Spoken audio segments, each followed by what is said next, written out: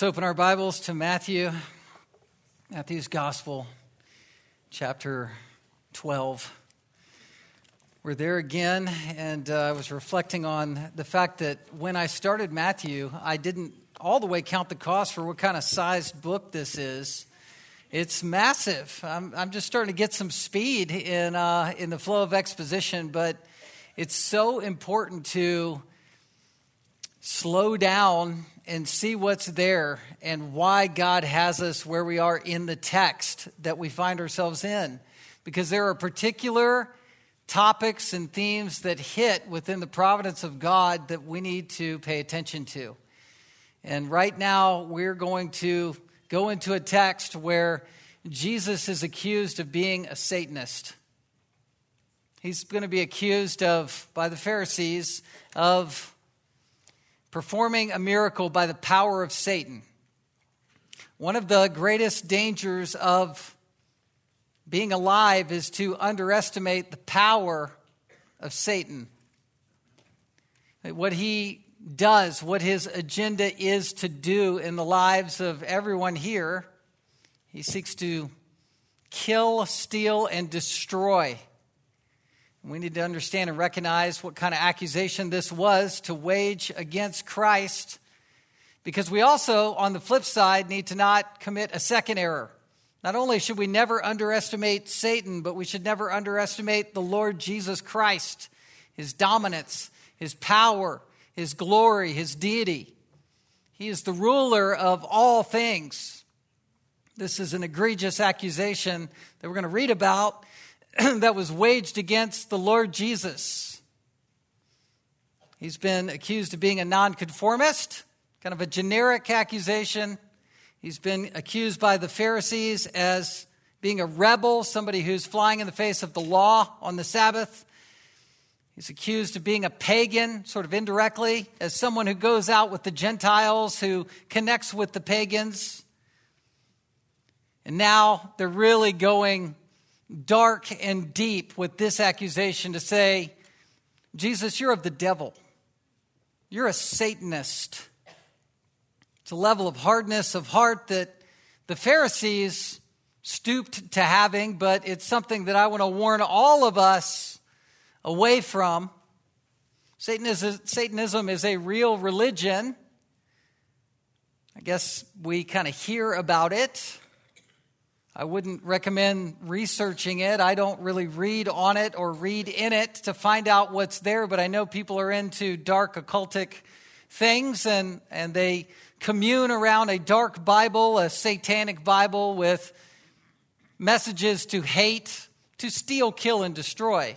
It's overt Satanism. It's loyalties to Satan. People are empowered by the devil, and they are pledged to his hatred. But this is something that I'm going to say now that you might recoil from. It's a little different than joining the occult. It's a reality that the Bible teaches that everyone is either in one kingdom or another.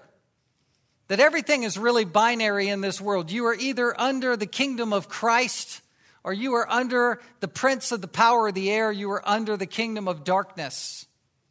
To be saved is to be transferred. It's the ultimate transfer out of one kingdom into another. But until you are in Christ, you are in Satan's kingdom. It's one or the other. He's called the prince of the power of the air, the prince of darkness. He is what Revelation touts as the great Babylon. He's the mistress. He's the harlot that is drawing the world to himself. His greatest mission is to take the widest amount of people to hell with him, down a path to destruction. He is powerful and not someone to be underestimated. He's called the angel of light in 2 Corinthians chapter 11. The angel of light. He's duping people. He's blinding the minds of every single unbeliever. 2 Corinthians chapter 4. He wields false doctrines, doctrines of demons. He's the liar of liars. He lied to Adam and Eve. Adam and Eve, really in essence, is they were in paradise. They were told, don't eat of this tree, the tree of the knowledge of evil, don't eat of that, or you're going to die. And so Satan, the serpent, comes in and dupes them. And the world was cursed. The world was broken and wouldn't be reconciled, at least at point in time and space 2,000 years ago when Christ crushed the serpent's head. That was the reconciliation that ultimately we will enjoy with the new heavens and the new earth, where paradise is rebuilt and regained. Paradise was lost because Adam and Eve became the first Satan worshipers. I hate to say it that way, but it's dramatic. They were worshiping the devil. They were attributing worth and value to what the devil was lying to them about. That's what it means. When people live for Satan's world, they are attributing worth to Satan. And they are, in essence, Satan worshipers. This was the offer that was given in the second temptation series. So the first series is in the Garden of Eden, where Adam and Eve fell to the lust of the eyes, lust of the flesh, the boastful pride of life. The second wilderness, some 4,000 years later, you have Christ in the wilderness, anointed by the Holy Spirit, and Satan is saying, listen, will you but bow to me, and I will give you everything, all the kingdoms of the world. And I believe it was a legitimate offer. I think it was as legitimate as the offer that was given to Adam and Eve. The offer was, as Genesis 3 says, just that first offer, the serpent was more crafty than any other beast of the field. And he said to the woman, did God actually say you shall not eat of any tree in the garden? The woman said to the serpent, we may eat of the fruit of the trees in the garden. But God said, you shall not eat of the fruit of the tree that is in the midst of the garden, neither shall you touch it, lest you die. Here, listen to what the serpent said. But the serpent said to the woman, you will not surely die, for God knows when you eat of it, your eyes will be opened and you will be like God, knowing good and evil. What happened? They ate of the forbidden fruit, and did they die right away? No. Satan's lie is also a partial truth. This is how he schemes. That's how he works. They kind of knew intuitively they weren't going to immediately drop dead, and they didn't. Also, their eyes were opened. They were aware suddenly, just like God is, of the big picture. That's what happened. They were able to discern the difference between good and evil. They were obviously unaware of evil at that point, but they're saying, oh, here is the moral divide, and now we are the wiser. But by making that exchanging paradise and fellowship with the Lord for bowing to Satan and becoming Satan worshipers, in that moment at least, by doing so, they relinquished the freedom and joy of fellowship with the Lord, and they plunged the world into a cursed state. Everything that's hard in your life is because of that sin. So was it a legitimate offer 4,000 years later for Satan offering the kingdoms of the world to Jesus? What would have happened with that despicable trade? Well, had the Lord Jesus bowed to Satan, he would have relinquished the power of the Holy Spirit for the power of Satan. He would have made a trade. He would have relinquished his messiahship. He would have relinquished his title as Savior. He would have relinquished his opportunity to save us from our sins. Praise God. Glory and hallelujah. That though Adam and Eve fell, the second Adam rose victorious, did not fall, did not make that despicable trade. It was a legitimate temptation that he did not fall to. I say all that to say, let's not be duped by Satan. He caused a third of the angels to fall when he fell. Myriads and myriads, 10,000s upon 10,000s, an uncountable number of angels followed Satan out of heaven to their doom. At the end of the millennial reign, just giving a sort of a theology of Satan, he's going to create, Revelation chapter 20 talks about, and 21 talks about an insurrection that he's going to lead at the end of the millennial kingdom. And ultimately, he'll be destroyed. But we need to understand that Satan wants to neutralize us. Though we are sealed from Satan by the Holy Spirit, we're still called by Scripture to be on the alert. Peter tells us to be on the alert of the roaring lion who seeks someone to what? Devour. He wants to eviscerate your life. He wants to neutralize your life. He wants to sideline you in a wounded, bruised conscience. He wants to take you and sift you like wheat, like Peter was with his 3 public denials. Those saved, though he would be restored, he was sidelined by Satan. We need to exercise the armor of God, wield the shield of faith, extinguishing the fiery darts that come to us, partial truths that have damnable consequences. I think we need to understand that Satan's a formidable foe, and even put up against Christ, who is indomitable. He is the one who is going to dominate Satan every time. Even in that moment, that test was not a bogus test. It was not pro forma. It was powerful. We need to learn how Jesus waged war against the devil. We need to stand with truth so we are not disqualified in ministry. Let's not believe ourselves exempt from this kind of hardness of heart. But I think what I'm trying to open our eyes to is that the stakes are high with a text like this. This is a text that is talking about Pharisees who are moving from one stage of hardness where they're accusing Jesus of being a Satanist to basically ignoring his accountability. They're going to deny his accountability. And then thirdly, they're ultimately going to move from being this accusing, divisive, denying, to ultimately letting themselves go, damning themselves into hell. They are coming under what is called, it's the road of perdition. It's the sin of Judas Iscariot. It's the unpardonable sin.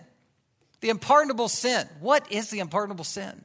It's a question we should all ask ourselves.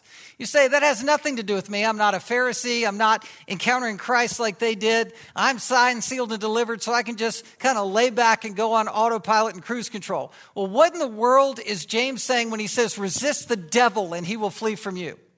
What is a warning like Hebrews 6 that says, don't just let yourself go because you might find yourself beyond the ability to be forgiven of your sins? We're going to look at all of that over the next couple weeks, but it's important to understand that none of us are exempt from a warning of the unpardonable sin. None of us are. How do you hold the truth that we are saved and once saved and always saved? And I believe that. Once you are saved, you are a son or a daughter in the kingdom of God. You can't be swapped into the other place. But at the same time, what do we do with passages where people are just like Judas Iscariot? They think they're safe. They think they're fine, but they're living duplicitous lives. And they're on the wide road following Satan. They're following Satan to hell. How do we wake people up? Or perhaps you need to be awakened to say, oh, I'm not yet saved.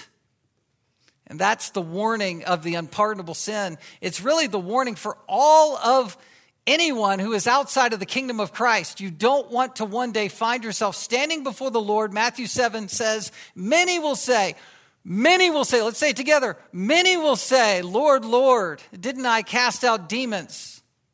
Didn't I prophesy in your name? Didn't I do all these things? And he will say, depart from me, you workers of iniquity. I never knew you. Don't want to be that person. Blinded.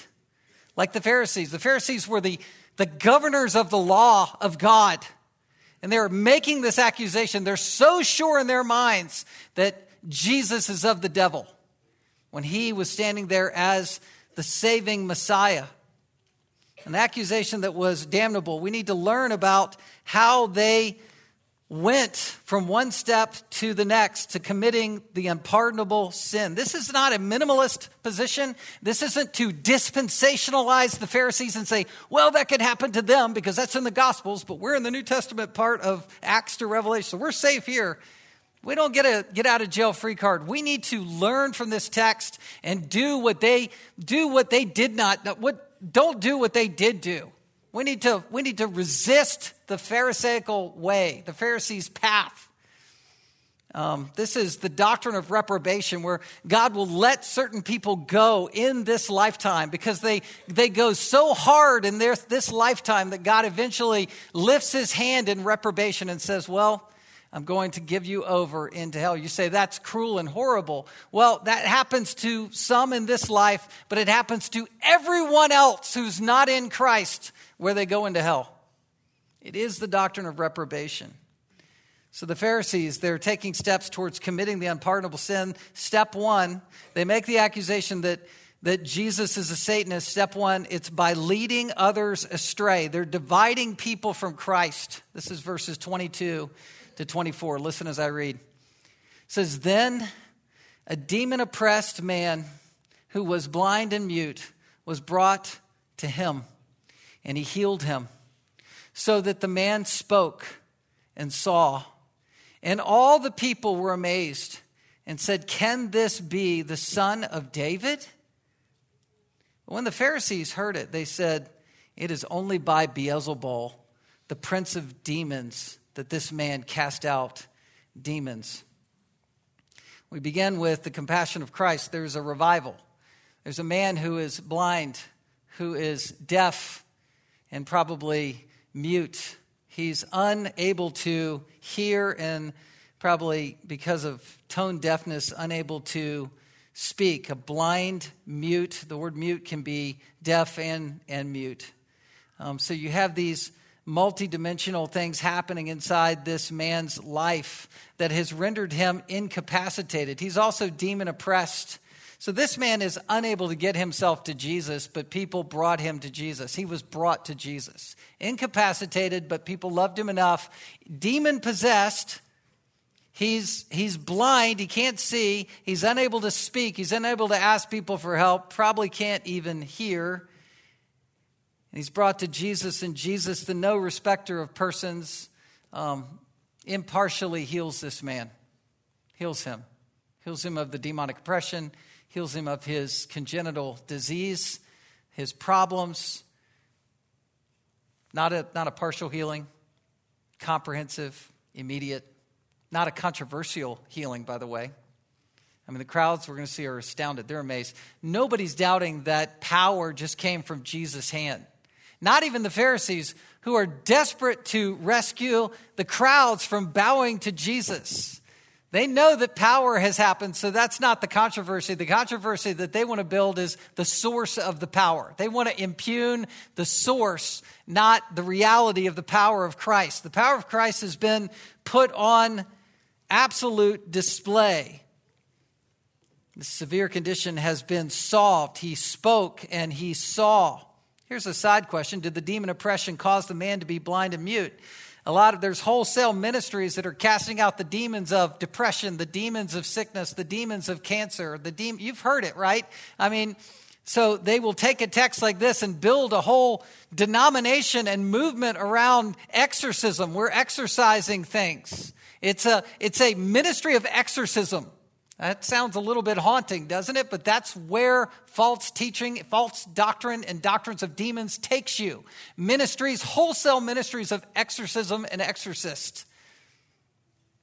But it does say he healed the man, and he healed the man of the demon oppression, and he healed the man of the congenital condition. So what do you do with that? Well, every body that's broken down like this and everyone who is exposed to a demon on this scale is a product of a fallen world that all began with Satan's infusion of doubts into Adam and Eve. Satan's temptations brought us to a world because Adam and Eve fell. The sinfulness of sin is in our world, and the fallout from the sinfulness of sin in our world is there is dying, there is crying, there is sickness, there is temptation, and there are demons. That is our world that we live in. The God of this world is doing that. There's a lot of masquerading and a lot of sort of window dressing to try to cover that up like it's not real, but people are hurting inside because of those realities. When Jesus shows up, he brings heaven to earth. He's communicating who he is as an offer, as the one who can redeem you out of the fallenness of this world. What does heaven promise? Heaven promises us that there'll be no more dying, no more death, no more crying, and guess what? No more demons. They're cast into the lake of fire. Revelation 21:4. He will wipe away every tear from their eyes, and death shall be no more. Neither shall there be mourning, nor crying, nor pain, for the former things have passed away. This is, when you see the grouping of congenital disease and demonic oppression, this is the grouping of the fallen world that we live in. But you say, Jesus healed and the demon went away. Well, it's true. It's true. There are bodily dimensions with what demons do to people. Now, I believe greater is he who is in you than he who's in the world, that nothing can separate you from the love of God, which is in Christ Jesus. So if you are in Christ, I don't believe a demon can inhabit you. I definitely believe that. There's a lot that we don't know. There's a lot that's going on in the unseen world. Ephesians 6 is very clear that we wrestle not against flesh and blood, but principalities. So there are demonic dynamics going on, and I don't want you to underestimate those, but at the same time, I want you to find confidence and strength for the fact that we are in Christ. I've told you that I've spoken to someone here that I thought was very much demon-possessed, and I didn't know if she was going to attack me or not. Thank heavens for the secretarial staff that came to my aid anyway, but people gathered around and it was really tense. But you know, the demon that inhabited the boy, who I don't believe was converted, he was doing suicidal things, throwing himself into the fire and the water. You have the demoniacs that were thrashing themselves against the rocks. You have Job, who was permitted under the dominion and sovereignty of God to touch the body. You have Satan, who was permitted to touch Job with loathsome sores, soul of foot to the crown of the head, Job 2, 6 through 7. So you do have some cause and effect dynamics with physical dimensions. Matthew 9, 32 and 34 earlier, it says that the mute man spoke when Jesus healed him. So, you know, thin slicing all of this is probably not helpful, but I don't believe it's warrant to build whole ministries around exorcism. That's my point. Those ministries are missing the issue of repentance and saving faith. If you want to discern what's really going on with those ministries, ask yourself, when am I hearing sermons about repenting of sins and being delivered from the domain of darkness into the kingdom of his beloved Son? Saved from sin. That's the issue. That's Jesus' message. And that's the event. The revival leads to a reaction. What are the crowd's reaction? It says, all the people were amazed. Stop there. Amazed. Amazement does not save anyone. Inspiration, being inspired by a fireworks show or a magic show or going to a pro event or a great speaker or blah, blah, blah. None of that is salvation. Emotional stirring is not salvation. Salvation is by grace, where he regenerates a heart. And so this crowd was then asking themselves the question, and I'm not judging the crowd per se. They might be fickle in their faith, but they're sitting there going, can this carpenter's son be the son of David? Is this the Messiah? We're not doubting that power happened. We're not doubting that this man was made whole. We're just questioning whether or not he's the Messiah. And the answer to that question is the difference between being born again or not. How you answer that question. It's a dividing line. And it's so powerful. And the crowd was so vulnerable in that moment that the Pharisees just glom onto that moment and say, oh, don't bow to Jesus. Don't follow him. We get that something just powerful happened and it came from him, but don't say that that's God or he's Messiah. He's of the devil. They want to intercept. So there's the reaction from the crowd and they're amazed. And then there's a redirection, an intervention that the Pharisees undertake. And that's verse 24. It says, but when the Pharisees heard it, they said, it is only by Beelzebul. They're conclusive in their minds. It is only by Satan, the prince of demons, that this man casts out demons. Beelzebul. Beelzebul, it's a synonym for Satan. It means Lord of the Flies, or an ancient sort of commentary, Lord of Dung. It's the idea of he's the Lord over darkness. Jesus is under the power and under the spell of the devil.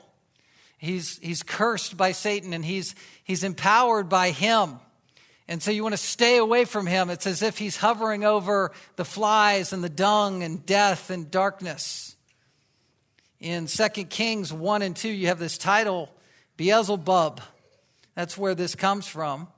It was a reference to a changing of the guard in the northern kingdom of Israel. It says, after the death of Ahab, Moab rebelled against Israel. Now, Ahaziah fell through the lattice in his upper chamber in Samaria and lay sick.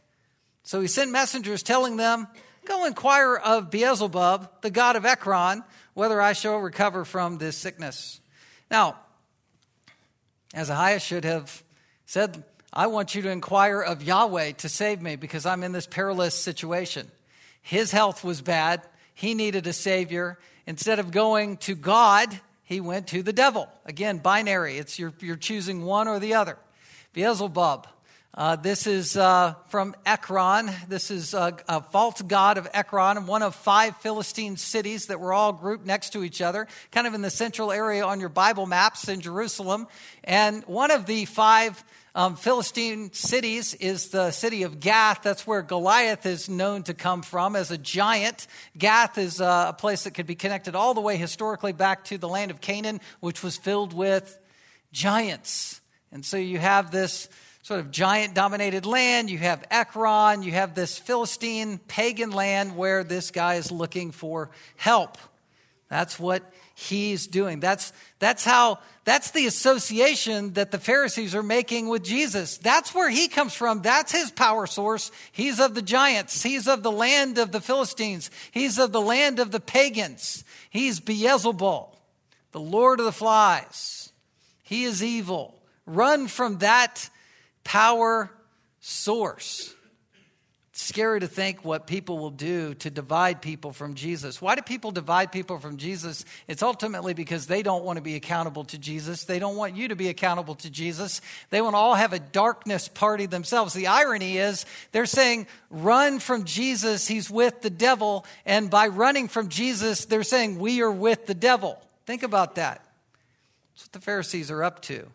Had Jesus yielded to Satan's offer, just back to that, again, he would have relinquished his true power.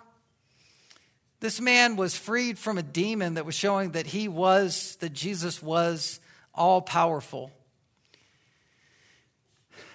Anyone who is of the devil is always trying to do what the Pharisees were doing, by the way. It's division. You know, it's the 1 Corinthians chapter 1. I am of Paul. I am of Apollos. I am of this, I'm of Cephas. And Paul said, I'm glad I didn't baptize any single one of you so that you couldn't make some sort of weird superficial alignment with me and divide the church. Church division is satanic. Satan's always trying to implode the church from the inside out. He wants to divide, not to unify. Acts chapter 20, Paul said to the elders, he said, after my departure, fierce wolves will come in among you, not sparing the flock, but from among your own selves, men will arise speaking twisted things to draw away the disciples after them. They'll twist truth. They'll elevate themselves. They'll say, look, if you're with me, don't handle, don't taste, don't touch. You can do this. You can't do that. All the legalism. To divide the church. It's lies.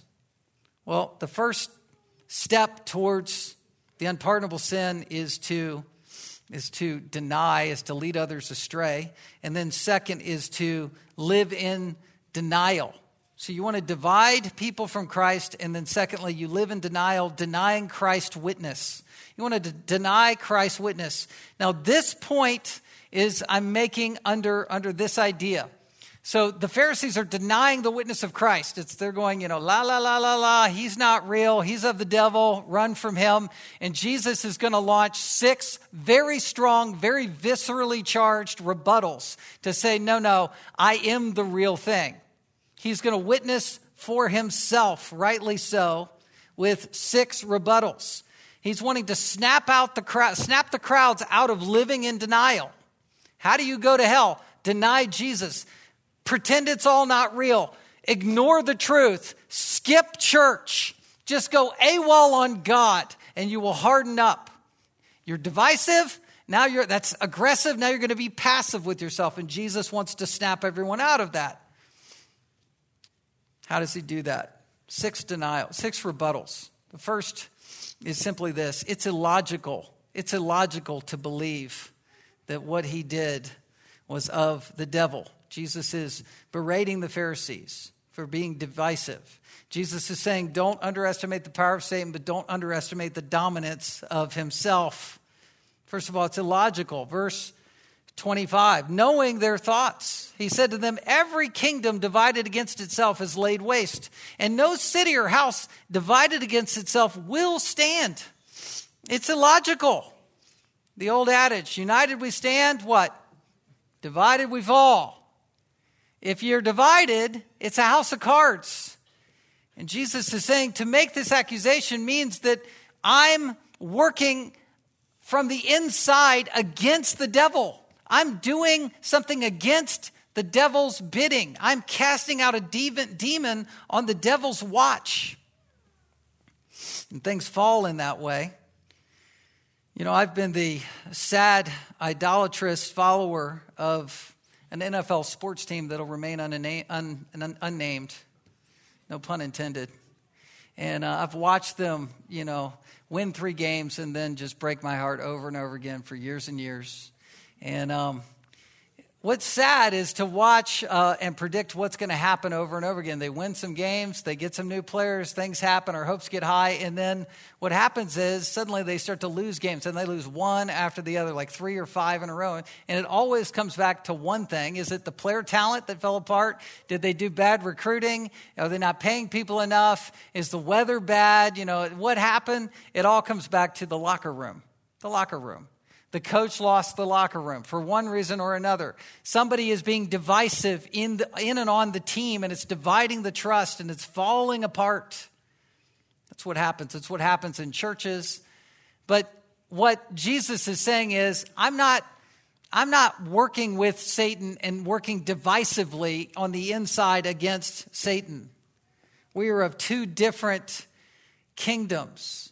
Well, secondly, not only is it illogical, it's implausible that he would do this. Look at verse 26. And if Satan cast out Satan, he is divided against himself. How then will his kingdom stand? This is the idea of, kind of similar to point 1, but it's the idea of self-elimination. Is Satan combating himself? Satan contradicting himself? I mean, he's too arrogant to do something like that. He wants to win. He wants to win. Actually, Jesus, by saying this, is appealing to the crowds to say there is a difference between good and evil. Even generally, you have some moral consciousness of what is going on. If we're all on one side, there's no good and evil anymore. So if Satan is divided against Satan, what are we even talking about? And again, it's a boat that will sink. How can a kingdom like that stand? Verse 27, and if I cast out demons by Beelzebul, by whom do your sons cast them out? Therefore, they will be your judges. Not only is it illogical, it's implausible, but it's also incompatible. It's incompatible.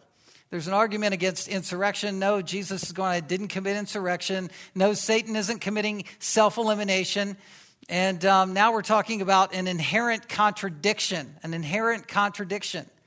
And what Jesus is doing here is he's pointing out to the Pharisees their own exorcist. And if I cast out demons by Beelzebul, by whom do your sons cast them out? Therefore, they will be your judges. What Jesus is doing here is he's holding himself up against their sons. He's saying, I have exorcised this demon out of this man by the power of the Holy Spirit. Compare that against all of your alleged exorcisms that you do. Compare the two. It's almost like comparing the power, the true, genuine power of Christ that comes through the truth of God's word against all the charlatans and shenanigans we see in hyper-charismatic movements that are playing games for money. But if we look ahead in the book of Acts, we have, I think, a pretty good example of exorcists that are just playing games, Jewish exorcists. You have Josephus back then in Jesus' time. He talks about historical examples. But let's look at the sons of Sceva. Acts 19:11, and God was doing extraordinary miracles by the hands of Paul. Touched his skin, where those who touched his skin were carried away to the sick, and their diseases left them, and the evil spirits came out of them. And then some of the itinerant Jewish exorcists undertook to invoke the name of the Lord Jesus over those who had the evil spirits. So these itinerant Jewish exorcists were saying, we're going to use the magic word. We're going to abracadabra this moment and say, Jesus, come out. In the name of Jesus, come out. And they were doing this, and they were messing with devils to their own peril. They invoke the name of Jesus. What happens? They're saying, I adjure you, verse 13, by the Jesus whom Paul proclaims. Verse 14, 7 sons of a Jewish high priest named Sceva were doing this, but the evil spirit answered them, Jesus I know, and Paul I recognize, but who are you?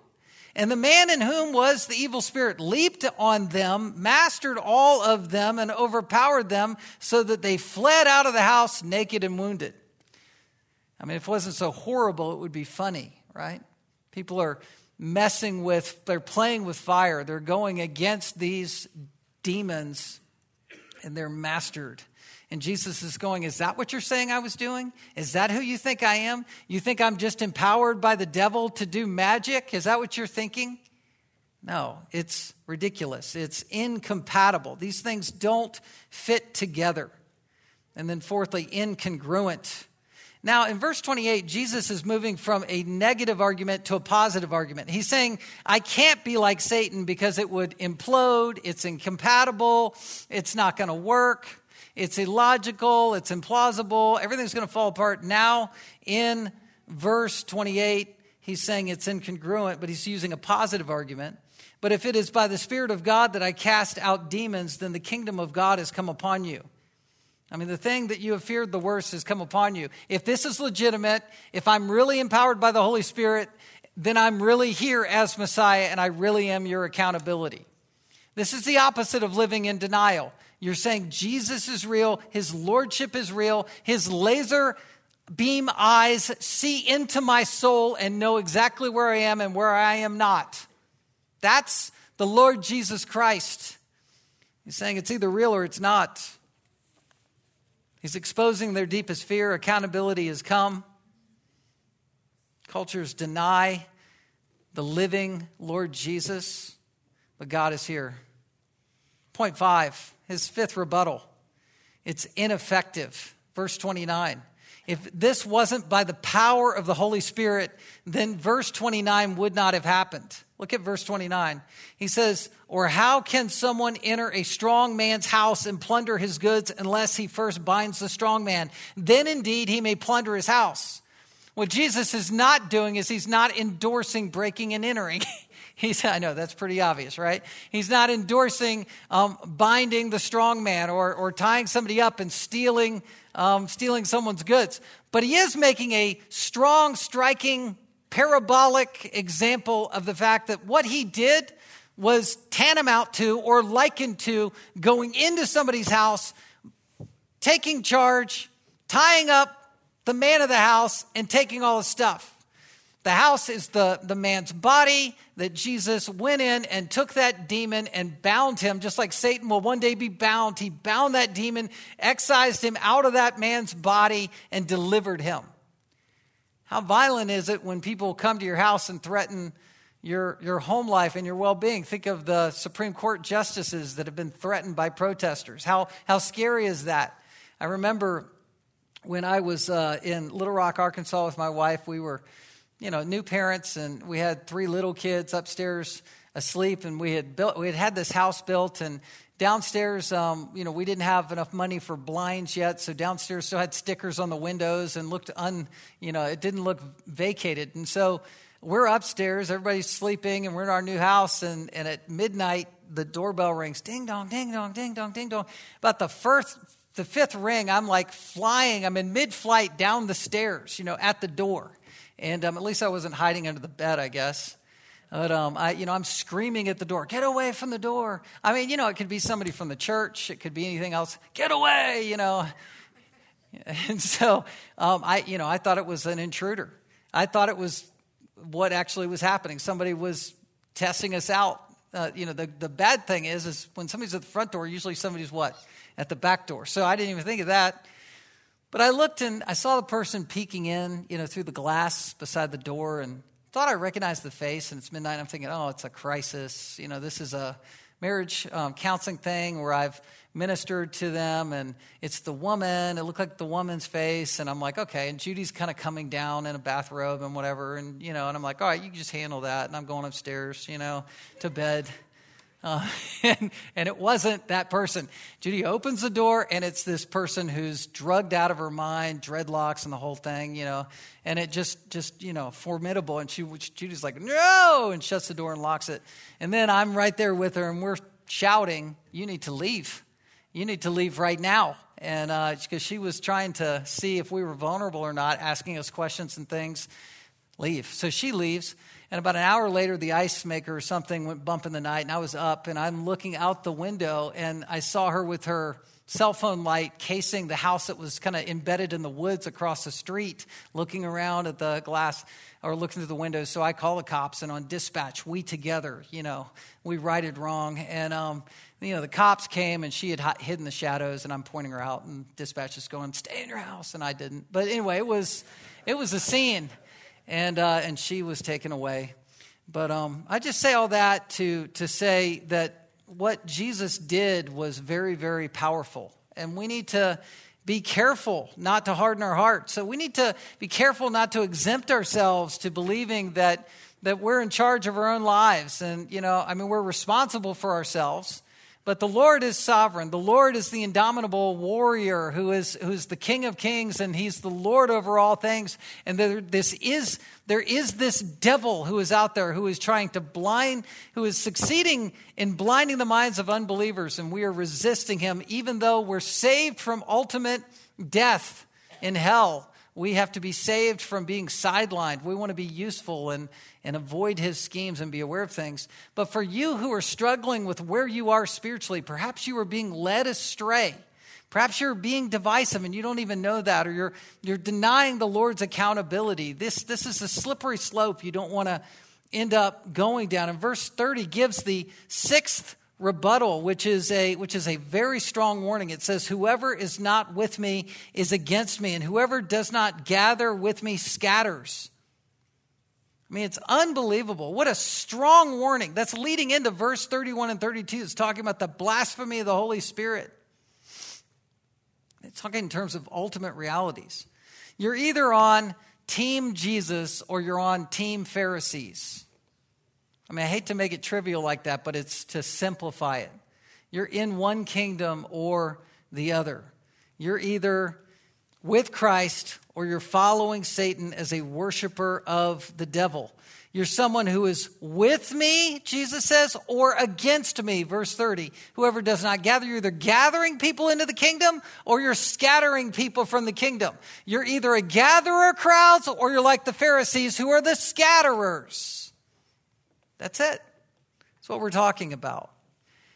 You're either uniting people or you're dividing people.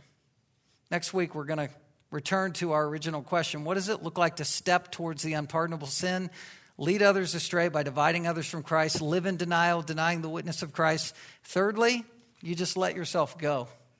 You just let yourself go and be damned into hell. And that's what we're going to explore next week.